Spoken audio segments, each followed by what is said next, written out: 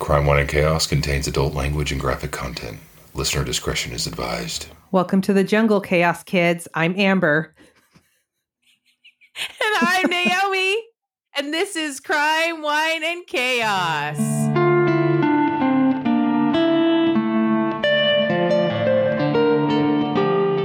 It is. You're going down. Just kidding. As Mary J. Blige would say, I'm going down. Oh, hello. Hi, sister. How are you today? You look very bundled. Are you warm enough? Yeah, I just exist in this little 8x8 room all day. I'm in sweatpants and a sweatshirt, and I just live here. Sure. Mm-hmm. Sure. I know how you roll. Yeah, I am pretty bundled. I'm a bit chilly. Mm-hmm. Mm-hmm. So you it's look pretty room bundled, that's never too. the right temperature. I mean, I'm just in a hoodie because I didn't want to, you're recording these things on video now. I don't want to be sitting here in like just my sports bra if I can help it. I mean, I know I've done it, but I don't know. I was feeling a little more modest today. I understand. I have days like that too. Some days you just feel more modest than others. I totally agree. Well, what's going on, sister? We have some new Chaos Kids Club members. We sure do. They came in hot, both of them on the very first day of the year, which is amazing. So we have Valerie G. Woo! Ain't nothing but a G. Hello, Valerie G. Thank you for joining the club. And we also have Jeremy R. Thank you, Jeremy. Aren't you the sweetest? Jeremy spoke in class today. I wonder if it was their New Year's resolution to consume more crime, wine, and chaos. Maybe, or just to support small creators, That's right. Which I can get on board with, which I can, that's kind of part of my New Year's goal, my New Year's goals. No resolutions here for me. What else? Oh, hey, announcement, guys. We finally did decide on a date and time for virtual wine night for the Chaos Kids Club members. So we're going to do that on Saturday, January 20th. I am not good with numbers, you guys. I apologize.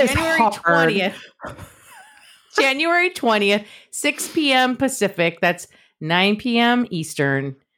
And all the other PMs in between. You get it. So we'll send out info to the Chaos Kids Club members, so you'll be able to join, and we'll get together and we'll have some virtual wine time. Talk about it. Love Can't it. wait. I cannot wait. Did you know that Indiana, half the state is like the time zone splits right there? I mean, of course it does. Of course it does. That would drive me nuts. I mean, I'm sure that can't be the only state where that happens, is it? I have no idea. I just learned that this week. So okay. Well, I mean, the more you know. Exactly. The more you know. Speaking of, no, go ahead. No, you, please. Did you hear about Gypsy Rose?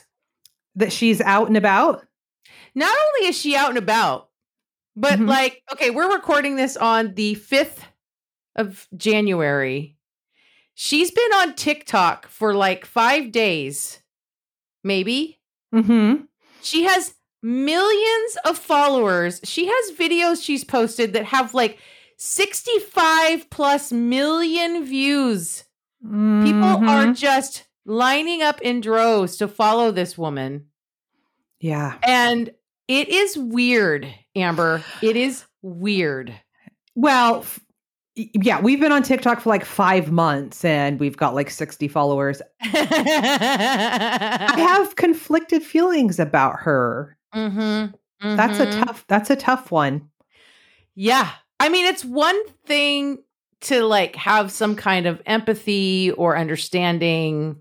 She served her time, blah, blah, blah, all of that. Right. Mm-hmm. But it's a whole other thing for her to then get out of prison and become basically one of the most popular accounts on a social media platform, I'm feeling some kind of way about it. I feel like that'll probably taper off. And I also feel like it might be more of like people want to be looky-loos. Like that's probably the most egregious case of Munchausen's like ever documented, that, you know what I'm saying? Like people are probably just really curious. not Sure. necessarily, they're not necessarily like, big fans, I mean, I hope not. I mean, there all are those people that like write letters to and fall in love with and marry like serial killers in prison and shit. So it's not. Well, she is married. I know. And there's been some talk about her comments on her man's like Instagram posts and stuff. And it's all very weird. It's all I'm saying. It's all very weird. What are you drinking, sister? Thank you for asking. First off, big shout out to, have you met my man friend's brother, Matthew? I have not. Oh man, he's such a gem of a human being. You would vibe with him. He's just got this energy that's just so kind. But anyway, he brought over a bottle of wine when we had dinner the other night. It's called 7 Moons. It's a red blend from California. And it's delicious. It's so delicious. 3 pants, 10 knives, 7 moons, and a partridge in a pear tree. Hell yeah. Oh, don't forget about 14 hands and also 7 deadly zins. That's a great one. Shit. Okay. Can I share you like this really quick and then we'll get on with it? I had a thought bubble yesterday and it was just like one of those weird, I know, boop, boop, boop, boop, one of those weird woo-woo moments, Okay. Hear me out. So, I'm listening.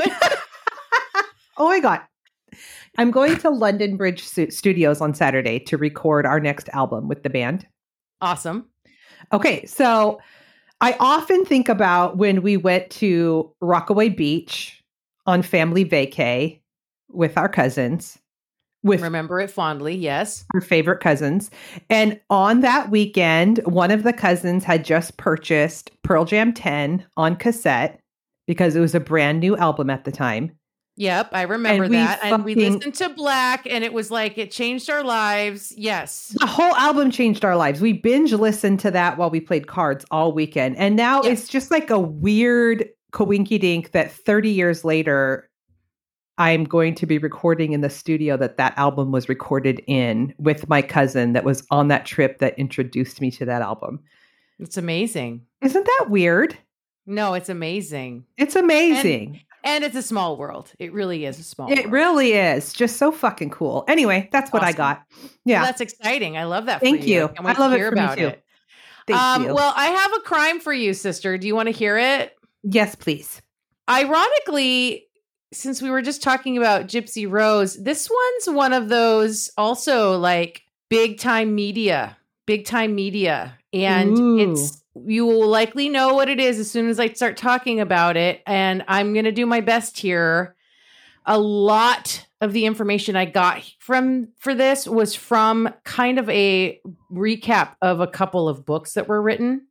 So, and some articles obviously too, but I could have written like, twice as much as I did. And I mean, there's just so much out there on this whole thing. So we're going to do our best here. It's pretty hefty, but I'm going to tell you about Amy Fisher. Oh my God. It is so weird. I just added that to I'll cross it off, to my list a few weeks ago. Please tell me about Amy Fisher. Are you ready? Okay. All right. Mm-hmm. Which, like I said, it's kind of interesting that we were having that conversation at the beginning, like this week, like the whole Gypsy Rose thing was going on because I don't want to say there's like similarities, but in the realm of like the media frenzy, if you will. Okay. So Amy Elizabeth Fisher was born August 21st, 1974 to parents Elliot and Roseanne Fisher. She was raised on Long Island in New York State and was very close with her mom and her grandmother and her auntie. I think her mom's mom and her mom's sister, but she was terrified of her dad, Elliot, and growing up, she would avoid him. According to Amy in her memoir, she experienced multiple incidents of sexual assault throughout her childhood and into her teens. Oh. Again, like a lot of this information came from a couple of books that were summarized, one of them being like Amy's like autobiography that was dictated by Amy and like written by like a ghostwriter, not a ghostwriter, but somebody else who did the writing for her. Right. So it's like some of this might be like a little bit of a grain of salt, but at the same time, we have so much to talk about because I have so many thoughts about this whole story. Okay. So it was late May of 1991, when Amy is now 16 years old, and she had a little accident with her car trying to back it out of the garage at her house, her parents' house where she lived. She hit the garage wall and broke the side mirror off of the car. Since she was afraid of her dad's reaction, so she decided she was going to take it into an auto body shop on her own, thinking it wouldn't be a big deal to have it fixed without him even knowing. She took her car to Complete Auto Body and Fender Incorporated in Baldwin, where she found out that fixing the mirror was going to cost way more than she could cover on her own. Mm-hmm. The owner of the shop was Joey Buttafuoco. Mm-hmm. Buttafuoco. She talked to Joey and explained to him that she didn't want her dad to find out what she had done to the car, and Joey suggested that she just lie to her dad and say that someone sideswiped her. So that's what she did. And the next day, she and her dad went back to the shop to drop off the car and get it fixed. Amy was apparently impressed with how Joey interacted with her dad, and she found Joey charming. Mm-hmm. Over the next couple of months, Amy would return many times to the shop for repair work on her mirror. Okay. I mean, did he do a shoddy job the first time? Because you shouldn't have to continue to repair it. Right. Mm-hmm. Exactly. Mm-hmm. Amy was definitely acting on a crush that she was developing on Joey, who, Sure. to be clear, at this time was 35 years old. And she's 16? That's right. Awesome. Okay. So after the mirror work was totally done, Amy decided to have a new stereo installed in her car, and she took it to Joey's shop for that work. It was early July of 1991 when that work was being done, and Joey offered to drive her home. And this was the day that the two started having a physical relationship. So she's like a little over a month away from her 17th birthday. God. Amy says that Joey made advances on her. I believe that. I do too. Over the next few weeks, Amy would go with Joey to motels to spend time alone together, and Amy was falling for Joey, who was also a married 35-year-old man with 2 kids. Mm-hmm. And again, she's 16, going on 17. He's 35. In Amy's telling of events, she said the two were getting emotionally close, that Joey more than once told Amy how unhappy he was in his marriage, and that he hinted more than once at, quote, getting rid of Mary Jo, his wife. Jesus Christ. Joey would later deny that he ever said such a thing. Of course. Of course. Yeah. Just 2 weeks into this incredibly inappropriate relationship, Amy broke out in a rash and went to the gynecologist, where she found out that she had contracted herpes. Oh my God. This guy sucks. Mm-hmm. So bad. Mm-hmm. She knew she got it from Joey, and she had to tell her parents about the herpes, but she refused to tell them where she got it because she didn't want them to turn Joey in on statutory rape charges. Right. Amy briefly had a job at a clothing store in the mall, but was fired after about a month. Having recently bought a new car and struggling to make the payments, she was desperate for work when Joey suggested that she become an escort with a service called ABBA Escorts. Okay. I did not know that part. And he's what, her pimp or something? Nope, he's still just her boyfriend. Oh. Okay. She's working for a service, Amber. It's fine. It's fine. By the end of September 1991, Amy was making good money as an escort, although she didn't really like it. But it was paying for her car payments, so she kept doing it. During this time, things were getting rough for Amy in her friendships, her relationships with her family, and her schoolwork. She was all caught up in Joey and neglecting everything and everyone else. And her obsession with Joey was so deep that now she was starting to really think of Mary Jo as an obstacle to getting what she wanted. And do you know if Mary Jo had, if Amy is totally preoccupied with Joey, like how much time are they spending together? And is his wife, does she know? Is she like, where are you going? Oh, just wait. Okay. No. So in November, Amy gave Joey the classic ultimatum, either her or his wife. Mm-hmm. And Joey chose his wife. And Amy was shocked by this. Oh, Amy. I mean, she's 17. Mm-hmm. And she broke it off with Joey. Amy struggled with the breakup. She was still in love with Joey, and she was still very jealous of Mary Jo, even going so far as to pose as a girl selling candy door to door to catch a glimpse of Mary Jo. Oh man, this is pre ability to cyberstalk. I mean, yeah, we're in like late in 1991. Gotta pretend to sell candy. That's a lot of work. Okay. Mm-hmm. In January of 92, Amy and Joey got back together. At the same time, Amy was also in a relationship with another man named Paul Makeley, co-owner of the gym Future Physique. Is he an old dude too?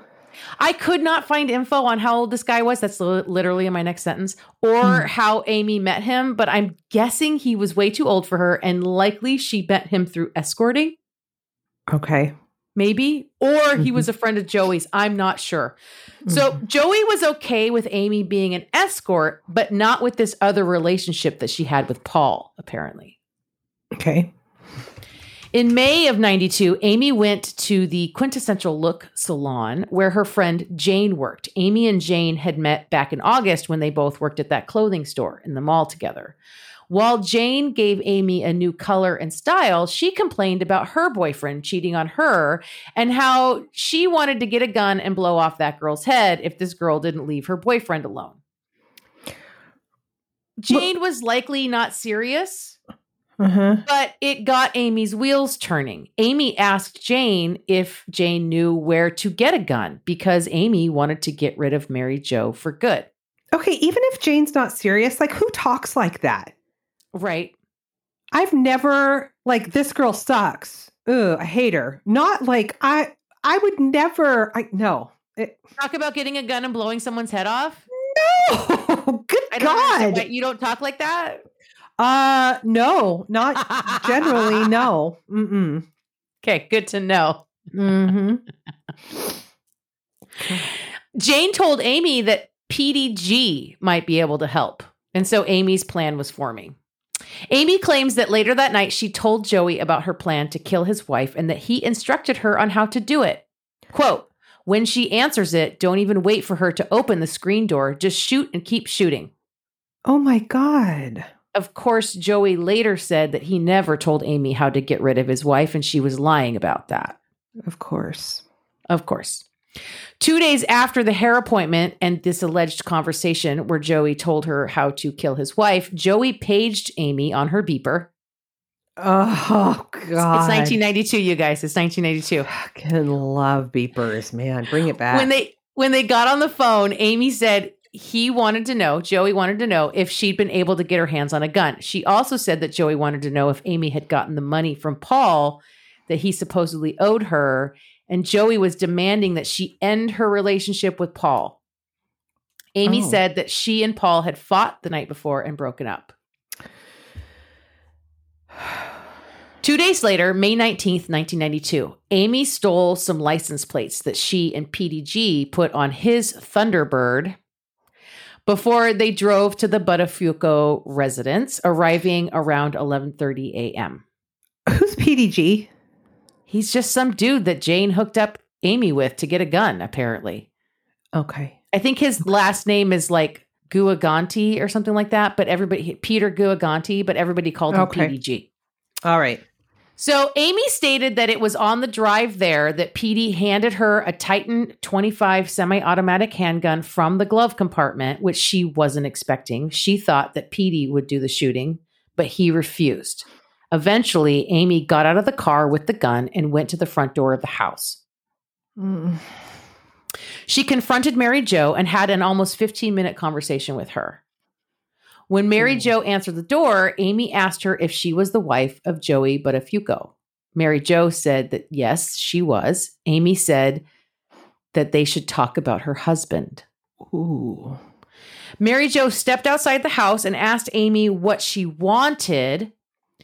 Amy told Mary Jo that her 16-year-old sister was having an affair with Joey. Mary Jo was ruffled and asked Amy who she was and where she lived. And Amy told Mary Jo that her name was Anne Marie and she lived in Dolphin Court. As the two talked on the front porch, Mary Jo noticed the Thunderbird parked in front of her house with PDG sitting in the driver's seat. She asked Amy who was in the car, and Amy said it was her boyfriend. And then Amy told Mary Jo that she had proof of the affair between Joey and her sister and held up a T-shirt with the logo for the body shop on it. It's not very good proof. No, Mary Jo didn't think so either, because Joey had given away a bunch of T-shirts with the auto body shop's logo on it. Mm-hmm.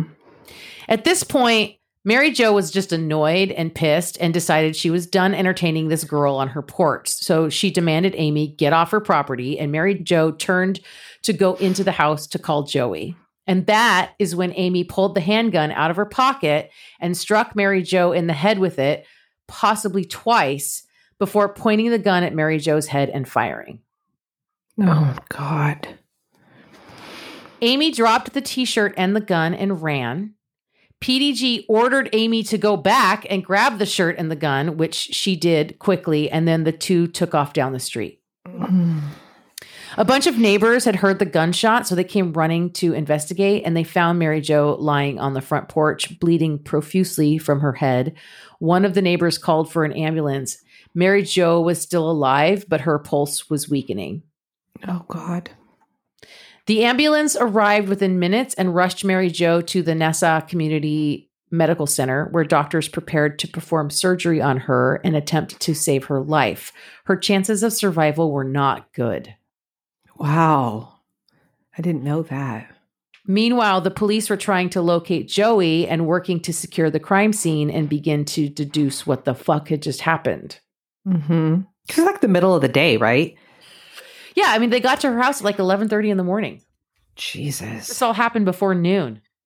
God. So there was obviously no sign of robbery, and it wasn't mafia related since Mary Jo was a housewife, not a mobster. Mary Jo was in surgery for hours, and doctors were able to stabilize her, but they were not able to remove the bullet from her head. Her chances of survival had increased, but it was still uncertain if she would make it. Oh, wow. While she was in surgery, detectives interviewed Joey, trying to understand what the fuck this was all about and trying to find leads that could help them find the shooter. Joey told them there were two people they should look at, Paul Makeley and Amy Fisher. What a dick. Joey wove a story for the detective, telling him that Amy was a friend of his and that Paul was her boyfriend. And he said that Paul was involved in drugs and that Amy had given him money to pay off some debts. He said that he told Amy that loaning Paul money was a mistake, and Paul must have found out that Joey said that and came to the Buttafuoco house for revenge. That doesn't make any sense at all. That sounds like it's completely between Amy and Paul. Yep. And what the hell did his wife have to do with this? Doesn't make any sense. No, the cops thought it didn't make sense either. Okay. But they had nothing else to go on until the next day when Mary Jo regained consciousness. Mm. The detective went to Mary Jo bedside immediately and asked her what she could remember. And this is when she tells police that the shooter was a teenage girl with brown hair named Anne Marie who lived in Dolphin Court.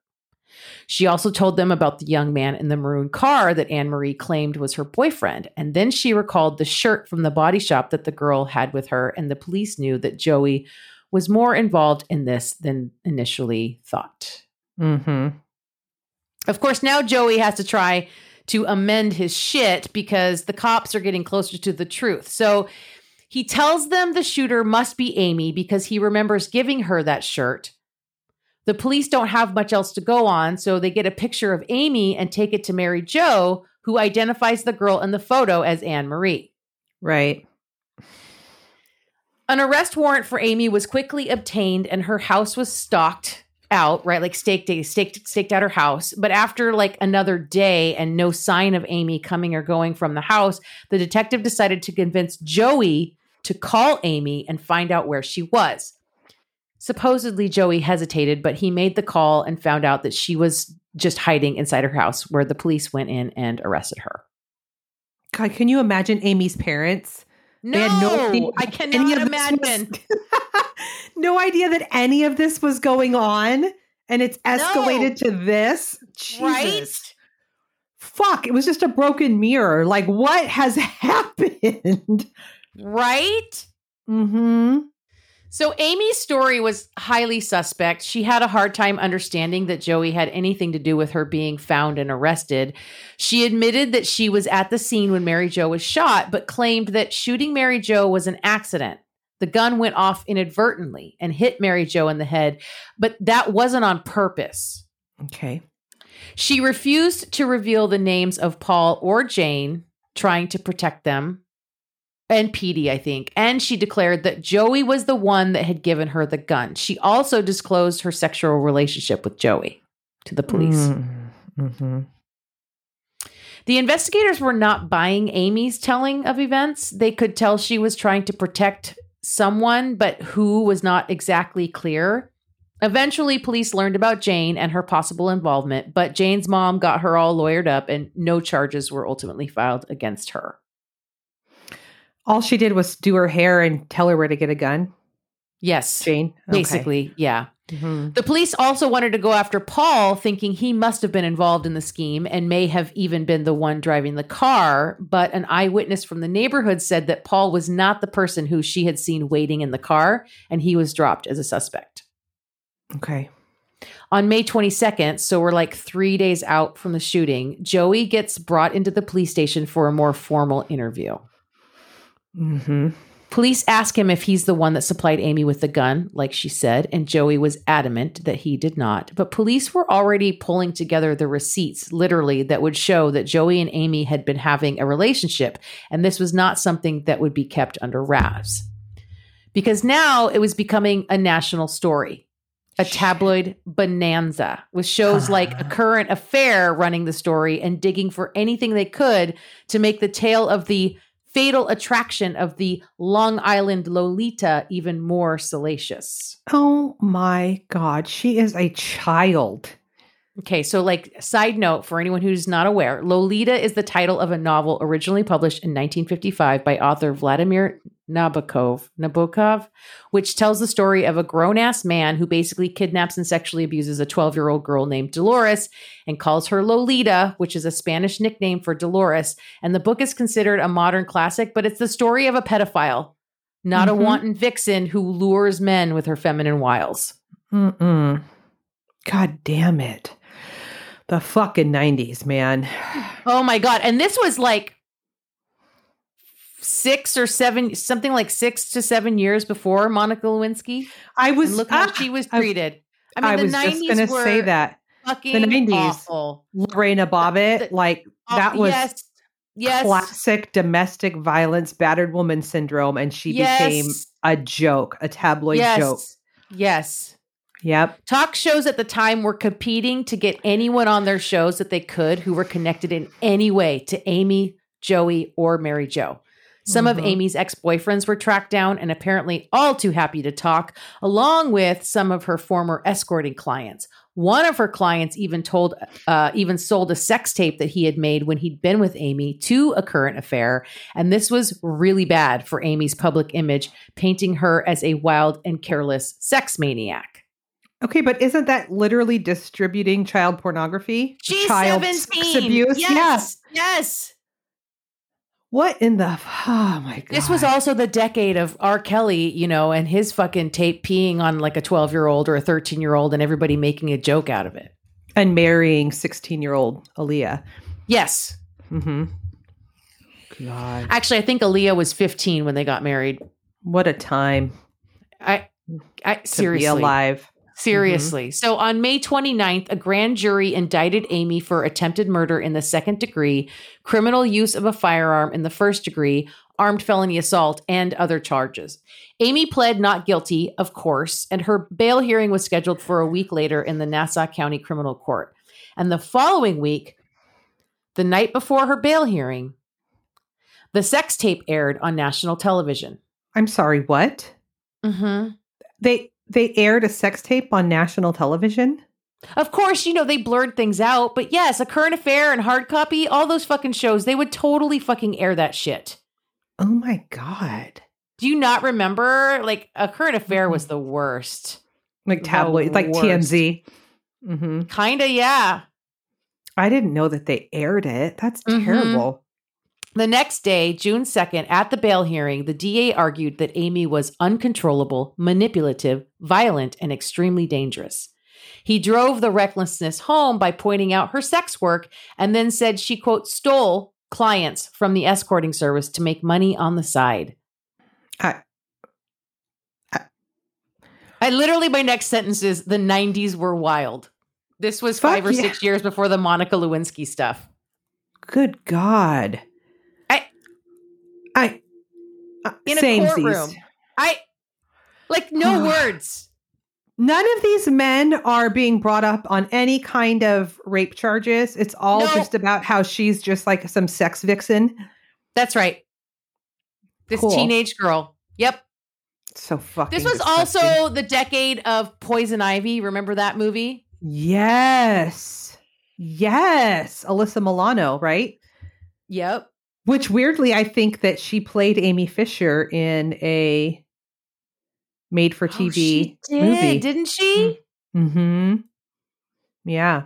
The DA suggested that Amy was a risk to society and should be denied bail, but if bail had to be allowed, he thought it should be set at $2 million. Which is basically the same as denying bail, because... Right. And this is an enormous amount of money now. In 1992, $2 million bail was insane. Yeah. Amy's attorney objected, but the bail was set at $2 million. At the time, it was the highest in the history of Nassau County, Long Island. She is 16 with no money. Like, where's she going to go? Well, she's 17, but yes. Okay. But yes. You know what I'm saying? Yes. Like, yeah, no, I know exactly. What? She's probably soup's grounded right now. So, like, just let her fucking go home. Seriously. She's so grounded. She's so grounded. Mm-hmm. They took her keys. They took her keys. God. Amy's attorney arranged a new bail hearing for the 6th of June, but between the first bail hearing and the next, 2 of Amy's acquaintances appeared on TV, and both these young men claimed that Amy used them for sex while attempting to get her hands on a gun. And although Amy denied that any of that ever happened, the damage had been done. And at the end of the second bail hearing, Amy's bail remained at $2 million. God. Meanwhile, Joey was able to stay completely in the clear, even going so far as to call into the Howard Stern show and suggest that he never cheated on his wife nor had any affair with Amy. What a piece of shit. Such a piece of shit, dude. I hate this guy. Most people were skeptical, right? But he continued to maintain his innocence in all of it. His entire family, including Mary Jo, stood by him, refusing to believe he had anything to do with the shooting or with Amy. So he's convincing people that she did come to his shop to get the mirror fixed and just became obsessed with him? I mean, I guess. Like what? That's not even... Because he's just that much of a dreamboat, Amber. He's just that much of a dreamboat. Have you seen pictures of Joey Buttafuoco? Yes, I have. Especially as an old man now, but even then, he was not a catch. No. I never understood it. Samesies. And then Amy made bail with the help of KLM Productions, who raised the money for Amy's bail in exchange for the rights to her story. Uh-oh. This poor girl just keeps getting fucking swindled, and she's not old enough to understand. Where is her attorney? Where are her parents? Exactly. Then Mary Jo filed a lawsuit against Amy, Amy's parents, and Peter Guagenti, PDG, who had admitted a month prior to supplying Amy with the gun. The weapon had been found in a sewer near Amy's house and was an important piece of the evidence. Mm-hmm. Amy's charges could have amounted to up to 50 years in prison. Her attorney made a deal with the DA for a plea bargain where Amy would receive between 5 to 15 years and immunity in exchange for her testimony against Joey. This deal was accepted by Amy in September. This is 1992 now. But 2 days after the announcement of this deal, another tape aired on hard copy, and it was audio that Paul Makeley had secretly recorded the day before she took the deal, where Amy talked about wanting a Ferrari for all the pain and suffering that she had endured and hoping that Paul would marry her so she could have conjugal visits when she was in prison. Is she still dating this guy? What? No, I don't think so. All these people don't have her best interest. Nobody does. Where are her people in her corner? She had none. Oh. And this, of course, just further damaged Amy in the court of public opinion. And she was so upset by this betrayal from Paul that Amy actually tried to take her own life with an overdose of tranquilizers. She was rushed to the hospital where her stomach was pumped and then transferred to the psychiatric unit of Huntington Hospital for the next month. Oh. In late October, the DA announced that he would not prosecute Joey in connection with the crime and that the Buttafuoco's were relieved that Joey was exonerated. Amy, on the other hand, was sentenced to up to 15 years in prison in December of 1992, and PDG was also sentenced the following February, receiving 6 months for obtaining the gun for Amy. But nothing for, like, driving the car? No shit. Right? I'm sorry, did you just say that Joey didn't have any criminal charges? Nope. Oh, I fucking hate this. Also in February of 1993, the Nassau County DA's office announced that it would reopen the case against Joey for statutory rape charges based on Amy's claims. Good. In spring of that year, Amy was brought in before a grand jury to testify against Joey, where she told them that he had taken her to various hotels and engaged in sex with her starting at the age of 16. The jury was also shown the receipts, literally from the hotels, that supported Amy's claims. Mm-hmm. Mary Jo testified too on behalf of Joey. Mary Jo. She said Amy was lying and repeatedly said that her husband did not cheat on her, but Joey was indicted on felony charges of rape and sodomy and endangering the welfare of a minor. He pled not guilty, was led away in handcuffs, all the while professing his innocence as he was walked out of court by authorities. Okay, what? Fucker. What's Mary Jo's? Is she a stay-at-home mom? Is she completely financially dependent on him? Is she delusional? Like what? Maybe. Oh, Mary Jo deserves better than all of this. Yeah.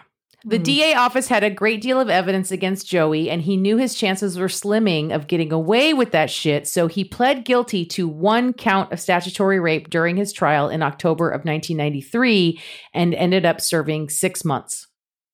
6 months. Yep. After his release, he moved to LA and pursued an acting career. This guy is fucking John Bobbitt. This guy is John Bobbitt. He's so fucking gross. Fucking douche canoe. He did some spots and cameos here and there and then was arrested again in 1995 for violating his parole when he solicited sex from an undercover officer posing as a sex worker. You fucking piece of shit. Is he still with his wife? Yes. They did not get divorced until the spring of 2003. That's my next sentence. Oh my God. They had been married for 26 years by that time.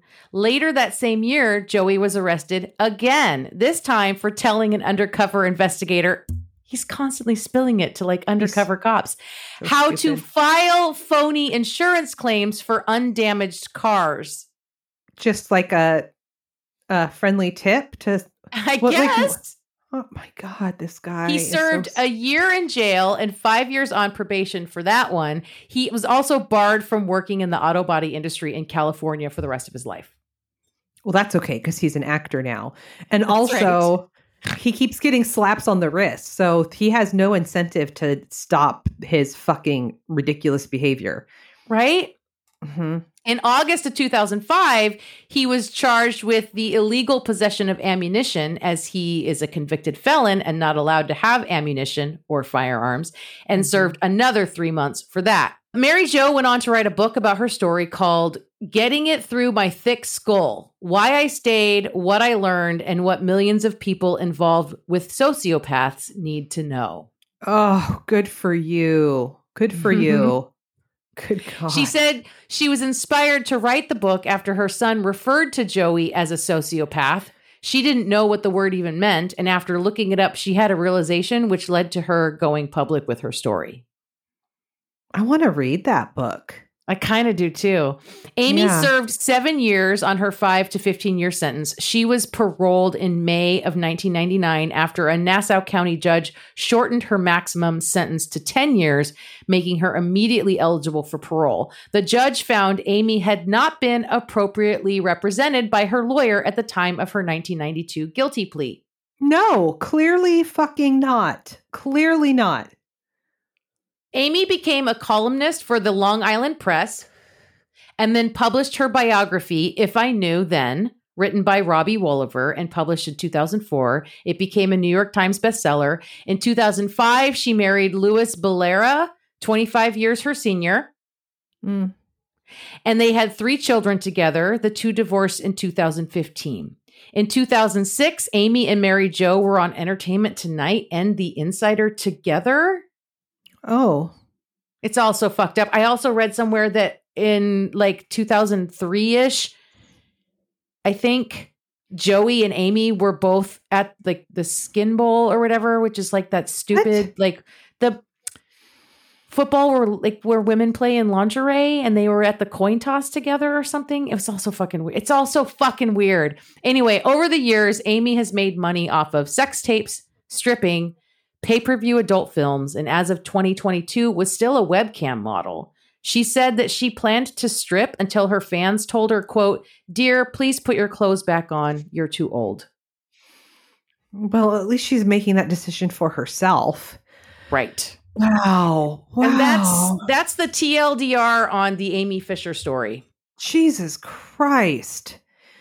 Oh, there's so much going on there. Right? There's just so much to unpack in all that. Yeah, because she's very clearly a victim, but also the perpetrator. And it makes it very, how much accountability should she have had? I don't think nearly as much as the law decided that she should have. Oh. And how did Joey get away with everything so often? It's just like, what the fuck? And then, Mary Jo. But you know what? She got there. She did. And, I do not want to diminish what she went through. I mean, she got shot in the fucking head and was lucky to live. And I remember, I don't know if you remember, but I remember her at a press conference. I remember video footage of her like standing at a press conference and like talking to the press with her like kind of, weird drawl and disfigured face because like she got fucked up. And I'm sure like permanently, right? Like that's a permanent thing. I don't think that was just like her in recovery. I think that like some shit was done that was never going to be fixable to her face, to her brain. And she stayed. But like she was also like recovering from a traumatic head injury. Right. And I suspect she probably was a housewife. And we're talking about Long Island. But if you go, I'm thinking he's Italian. I mean, they did mention like, was this this couldn't have been a mafia hit. Like, obviously there's like a lot of mafia in the area and that kind of thing, right? Like there's this, that, some of that stuff's cliche, but some of that stuff is real, like that. Yeah. I don't know if they were Catholic, like maybe she felt like she couldn't get divorced, but like she convinced herself that her husband wasn't cheating on her. Like maybe she had to be in denial. Maybe. Yeah. I mean, oof. Oh my God. And at the center of all of this, it is fucking Joey. Yes. Just living his life like what a piece of shit. Such a piece of shit. God. Good God. Mm-hmm. Ew. Mm-hmm. It also too, like thinking of Mary Jo, it reminds me, I won't get into full deets because I might actually cover this case, but a friend of a friend it's a long story short, but her husband was having an affair and she didn't know it. And the lady he was sleeping with also had a husband, and he followed his wife one night while she met up with her, whatever, mister, and shot him and killed him. And so then this wife found out in one message that her husband was dead and he was having an affair. And this like conflicting feelings of like grief, but also fuck you. And like, how does your brain and your emotions even catch up to process all of that in one message? Right. Right. Mm-hmm. Oh, it's just so complicated. Like, where do you focus? Yes. Like on your physical healing or your emotional healing? Or that's too much to take in at once. It's way too much. Exactly. Mm-hmm. Exactly. Especially if she had no idea, and you were asking like, how would she not know if they're spending all this time together? It's like, he owns the auto body shop, and if know, when you're a business owner, he's just probably telling her all the time that he's just at the shop. Yeah. Yeah. Mm-hmm. That's true. Oh, wow, sister. God. Okay, we'll cross that one 90s. Off your list, because I beat you to it. You know what? You did a better job than I would have. No, that's not true. That's not true. It all happened the way that it should have. Well, do you have a palate cleansing chaos? I do. Or like a double Debbie Downer chaos? No, it's a bit of a palate cleanser. It's a little bit obscure. Okay. I love obscure. All right. I'm going to tell you the story of Anastasia Romanov. The princess? Yeah. Okay. I mean, I kind of know this story, but I'm interested to hear I'm interested to hear how you tell it. Okay, great. I didn't know this story. I just thought it was a Disney movie. So the more you know. So it's no kind of Disney movie in real life. No, it's not. So we are going to Yekaterinburg, Russia, July 16th, 1918. Please don't ask follow-up history questions because I will not know the answer. Okay. In the aftermath of the Bolshevik Revolution, the exiled emperor, Tsar Nicholas Romanov II, his wife Alexandra, and their 5 children are woken up in the middle of the night by who would be their captors. These revolutionaries all saw Nicholas and the monarchy as the enemy because he stood for a cancer that made it impossible for the working class to rise. Mm-hmm. Not much has changed since 1918. No, no. We're globally under a fascist rule in every country. Yeah. So the family was herded into the basement along with 4 of their servants. And while waiting in the basement for what was to come next, a group of Soviet police came down with their weapons. They had guns and bayonets and shot each of the family members and their servants. Yep. Afterwards, the bodies were burned and buried in a mass grave. But after the killings, rumors started to circulate that the youngest daughter, Anastasia, had survived. Mm-hmm. It was thought that the Soviet police were intoxicated, and with such a large group of people in a small space, when the shots were fired, it was like chaos, and the basement had filled with gun smoke, and that possibly Anastasia was able to escape. That's one theory. Mm-hmm. It was also known that the Romanov family had plans to flee and go into hiding, knowing that they were in danger because people were not a fucking fan of this guy. And so knowing that, they had sewn all of their jewels into their clothing for easy transport. And so other people believed that maybe the jewels sewn into the clothing may have worked as a shield to the bullets. Interesting. And another theory is that she was shot, but one of the guards could see that she was still alive and felt bad. So he snuck her out and put her on a carriage and instructed the driver to take her to Romania. I've heard that theory. Mm-hmm. So fast forward, we're in Berlin, Germany, February 17th, 1920. Okay. And the lifeless body of a young woman is pulled from a canal after a suicide attempt. She has survived, but has traumatic amnesia, and she is admitted into a mental health facility. The doctors are unable to identify her, and so she is referred to as Miss Unknown. Okay.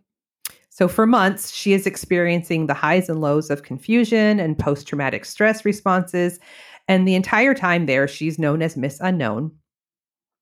After about a year, another patient in the hospital points out how much she looks like one of the Romanov daughters.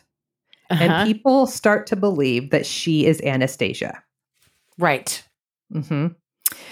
In 1922, the woman who had also gone by the name of Anna Anderson, this is Miss Unknown, she's released from the hospital. And after her release, she started referring to herself as Anastasia. Oh, I mean, just roll with it, girl. Just roll with it. I love it. So this eventually made national news, and there were kind of two camps of people, some who believed that she was an imposter and some who believed that she was the surviving member of the royal family. Right. Some of the extended Romanov family believed that she was Anastasia and even took her in. Clever. So Clever girl. This mystery woman that was found in a canal was like now royalty. Mm-hmm. She did have a Russian accent and scars across her body consistent with bayonet wounds. She also had what was called cornflower blue eyes, which matched Anastasia's. Interesting. So this was pretty compelling evidence suggesting that it was her. So by 1927, she's living in a castle in Bavaria as a guest of Duke George of Luxembourg, a distant relative of Anastasia's father. Oh my God. Because the side note, you guys, all royalty is related. They're all connected. That's why all of these conflicts, all the rich people, all the elite, they're all one big fucking group. They're actually all looking out for each other. Can I tell you how legitimately confused / disturbed I was when I first watched Downton Abbey and realized that the oldest daughter was marrying her cousin? I was like, what's going on right now? Yep. That was Soup's Norms. Yep. Okay. So anyway, so she's living in the castle, but other people in the castle started to think that there is no way she's the long lost princess. And this is because detectives had been looking into who this Anna Anderson was and where she came from. And they believed that she is actually Anna Anderson, who was a Polish peasant girl whose name was actually Franziska. And Franziska moved from Poland to Berlin during the First World War and suffered a severe head injury while working in a factory. She had a brain injury and cycled through different mental health facilities and then jumped into the canal in 1920. Okay. I sort of really hope that it is Anna Anderson, that she was a Polish factory worker who was able to convince people that she was a princess and now she's living in a castle. Like, right? It's kind of like is it Anna Darby is her name? That gal that like was just scamming all the rich people in New York into thinking that she's a socialite. Yeah. Yes. Oh I'm my like, God. get it. Fucking get it. You know what? Scam all those rich motherfuckers. Live high on the hog as long as you can on other people's money. Get it. Yeah, might as well. Right? So by 1938, the debate is still going on as to whether this is Anastasia or Franziska. And Miss Unknown petitioned the German court to restore her birthright and make her legal name Anastasia Romanov. This became the longest running court case in German history. Oh my God. Mm-hmm. They had handwriting samples submitted and close-up photos of Anastasia and Miss Unknown. Apparently, the Miss Unknown's ears had like a weird shape happening, like at the entrance of her ear that Anastasia didn't have, or the other way around. Did we talk about this before where there's actually somebody I've heard in different circles that like your ear is actually more unique than like your fingerprint? Really? Uh-huh. Why is that? That wasn't me that you were talking to about. Okay. Yeah. Okay. I mean, I'm going to look into it more. Maybe we can talk about it over virtual wine, but I have heard this from multiple sources and I've never actually dove in to like find out if it's true or not, but supposedly your ear is more unique than your fingerprint. Interesting. And you can identify people by their basically like their ear impressions. That's fascinating. Well, in the 1930s in Germany, they seem to have known that. Or they were hip to something. Yeah. They were hip to something. So this drug on until early 1970s when the court case was finally closed and was deemed inconclusive. Wah, 1938 to 1970 of like looking at ears and shit. It's like a 32-year case. That is 32 years round and round in circles in a court, like paperwork after paperwork, back and forth. Can you imagine? No. Oh my God. Did she even live that long? Jesus. I don't know, but if I was the clerk in that courtroom, I do not want to mark another ear picture as evidence. No. They went through multiple clerks through the course of that. Oh, I know. Retired, died. Yeah. Fuck. So left to have kids. Yeah. Oh Got my married God. And left. Mm-hmm. Yeah. Fuck. By 1991, 7 years after Miss Unknown's death, the remains of the Romanov family were found buried in a mass grave not too far from where they were executed. The remains showed that the remains of the son, Alexa, and one of the 4 daughters was missing. Really? Mm-hmm. So the news hit the media that 2 of the bodies were missing. And for those who already believed that Miss Unknown was Anastasia, they were now fucking convinced. Yeah. Oh, yeah. Yep. Mm-hmm. Yep. Yeah. Yep. Mm-hmm. So they test the bodies of the people that they did find for DNA, and they compare it to hair samples, which is not reliable anymore, right. but to Miss Unknown, and find that it's not a match. She is not a Romanov at all. She's a Polish factory worker. Good on her. They're able to get. She lived a really good life that whole time, though. Yep. They were able to get DNA samples from relatives of Franziska, the Polish factory worker, and Miss Unknown's was a match to her. Oh. Mm-hmm. But you know what? She lived her fucking best life at the end. She did. Mm-hmm. Much later on, there was another grave found with 2 bodies that tested positive to be the son and Anastasia. Oh. Yeah. But even still today, there are people who think the DNA testing was fake and that Miss Unknown was Anastasia. They also think that the earth is flat and birds are not real. And Elvis lives. That's right. Yeah. But regardless, Miss Unknown, a.k.a. Step on my blue suede shoes, a.k.a. Anastasia, a.k.a. Anna Anderson, a.k.a. Franziska, still became larger in life. There have been books and movies written about her, including the Disney film Anastasia. And in these fictionalized versions, she is always the real princess.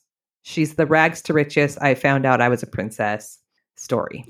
Oh my God. Mm-hmm. I mean, that kind of propaganda too is just.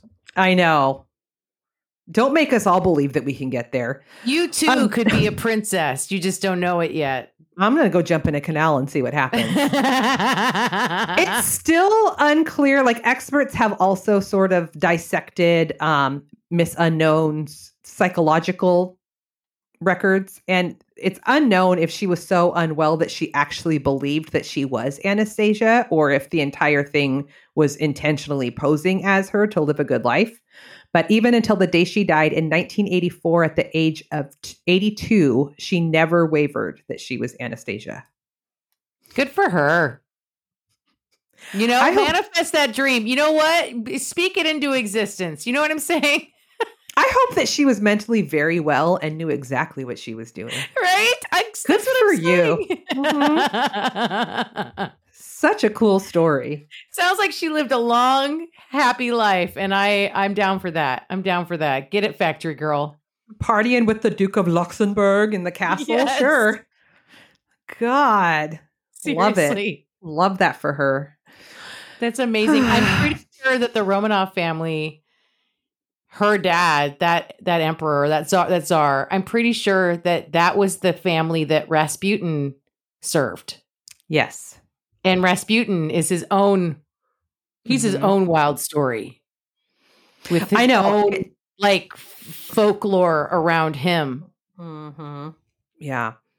God. Sister, that was amazing. Thank you. That story. It was pretty short, but I love it too. There was a lot in there, though. It was like packed a punch. It was good stuff. Thank you, sister. Thank you. We did it. We sure did. Who did that? Virtual wine night. Virtual January wine 20th. Mm-hmm.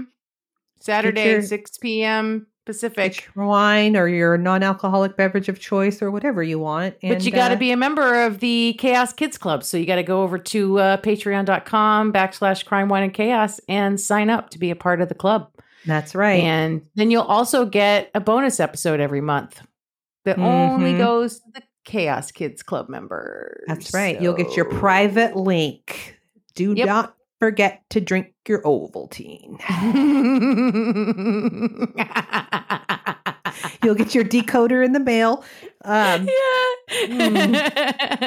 of course, we're on all the things. We're on both the Meta platforms. We're on the X. We're on the TikTok. We're all the places. You can find me on those places at Misnomers. And go follow us. And follow us. Hey, if you're on an Apple device, go into that Apple podcast, find us and write us a review and give us a star rating. We love that. Or, review us wherever you listen to us. I think it all counts. And if you have anything you want us to know and you need more characters, you can just send us an email. Send us pages of emails. It's you can. Crime, Wine, and Chaos at gmail.com. The love letters go to Amber. The hate mail comes to me. But, we read all of it. We read all of it. We absolutely respond. Sister, thank you so much. That was absolutely chaotic. Goodbye. Bye.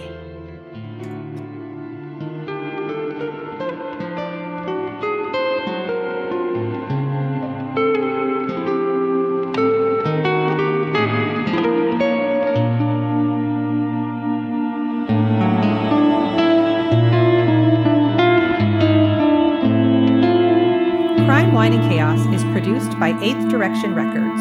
Artwork by Joshua M. Davis. Music by Paul Abner. If you would like to support the show, you can visit our Patreon page at Crime, Wine, and Chaos /Patreon. Cheers. I lost my spot. You're in your room. Okay, you know what?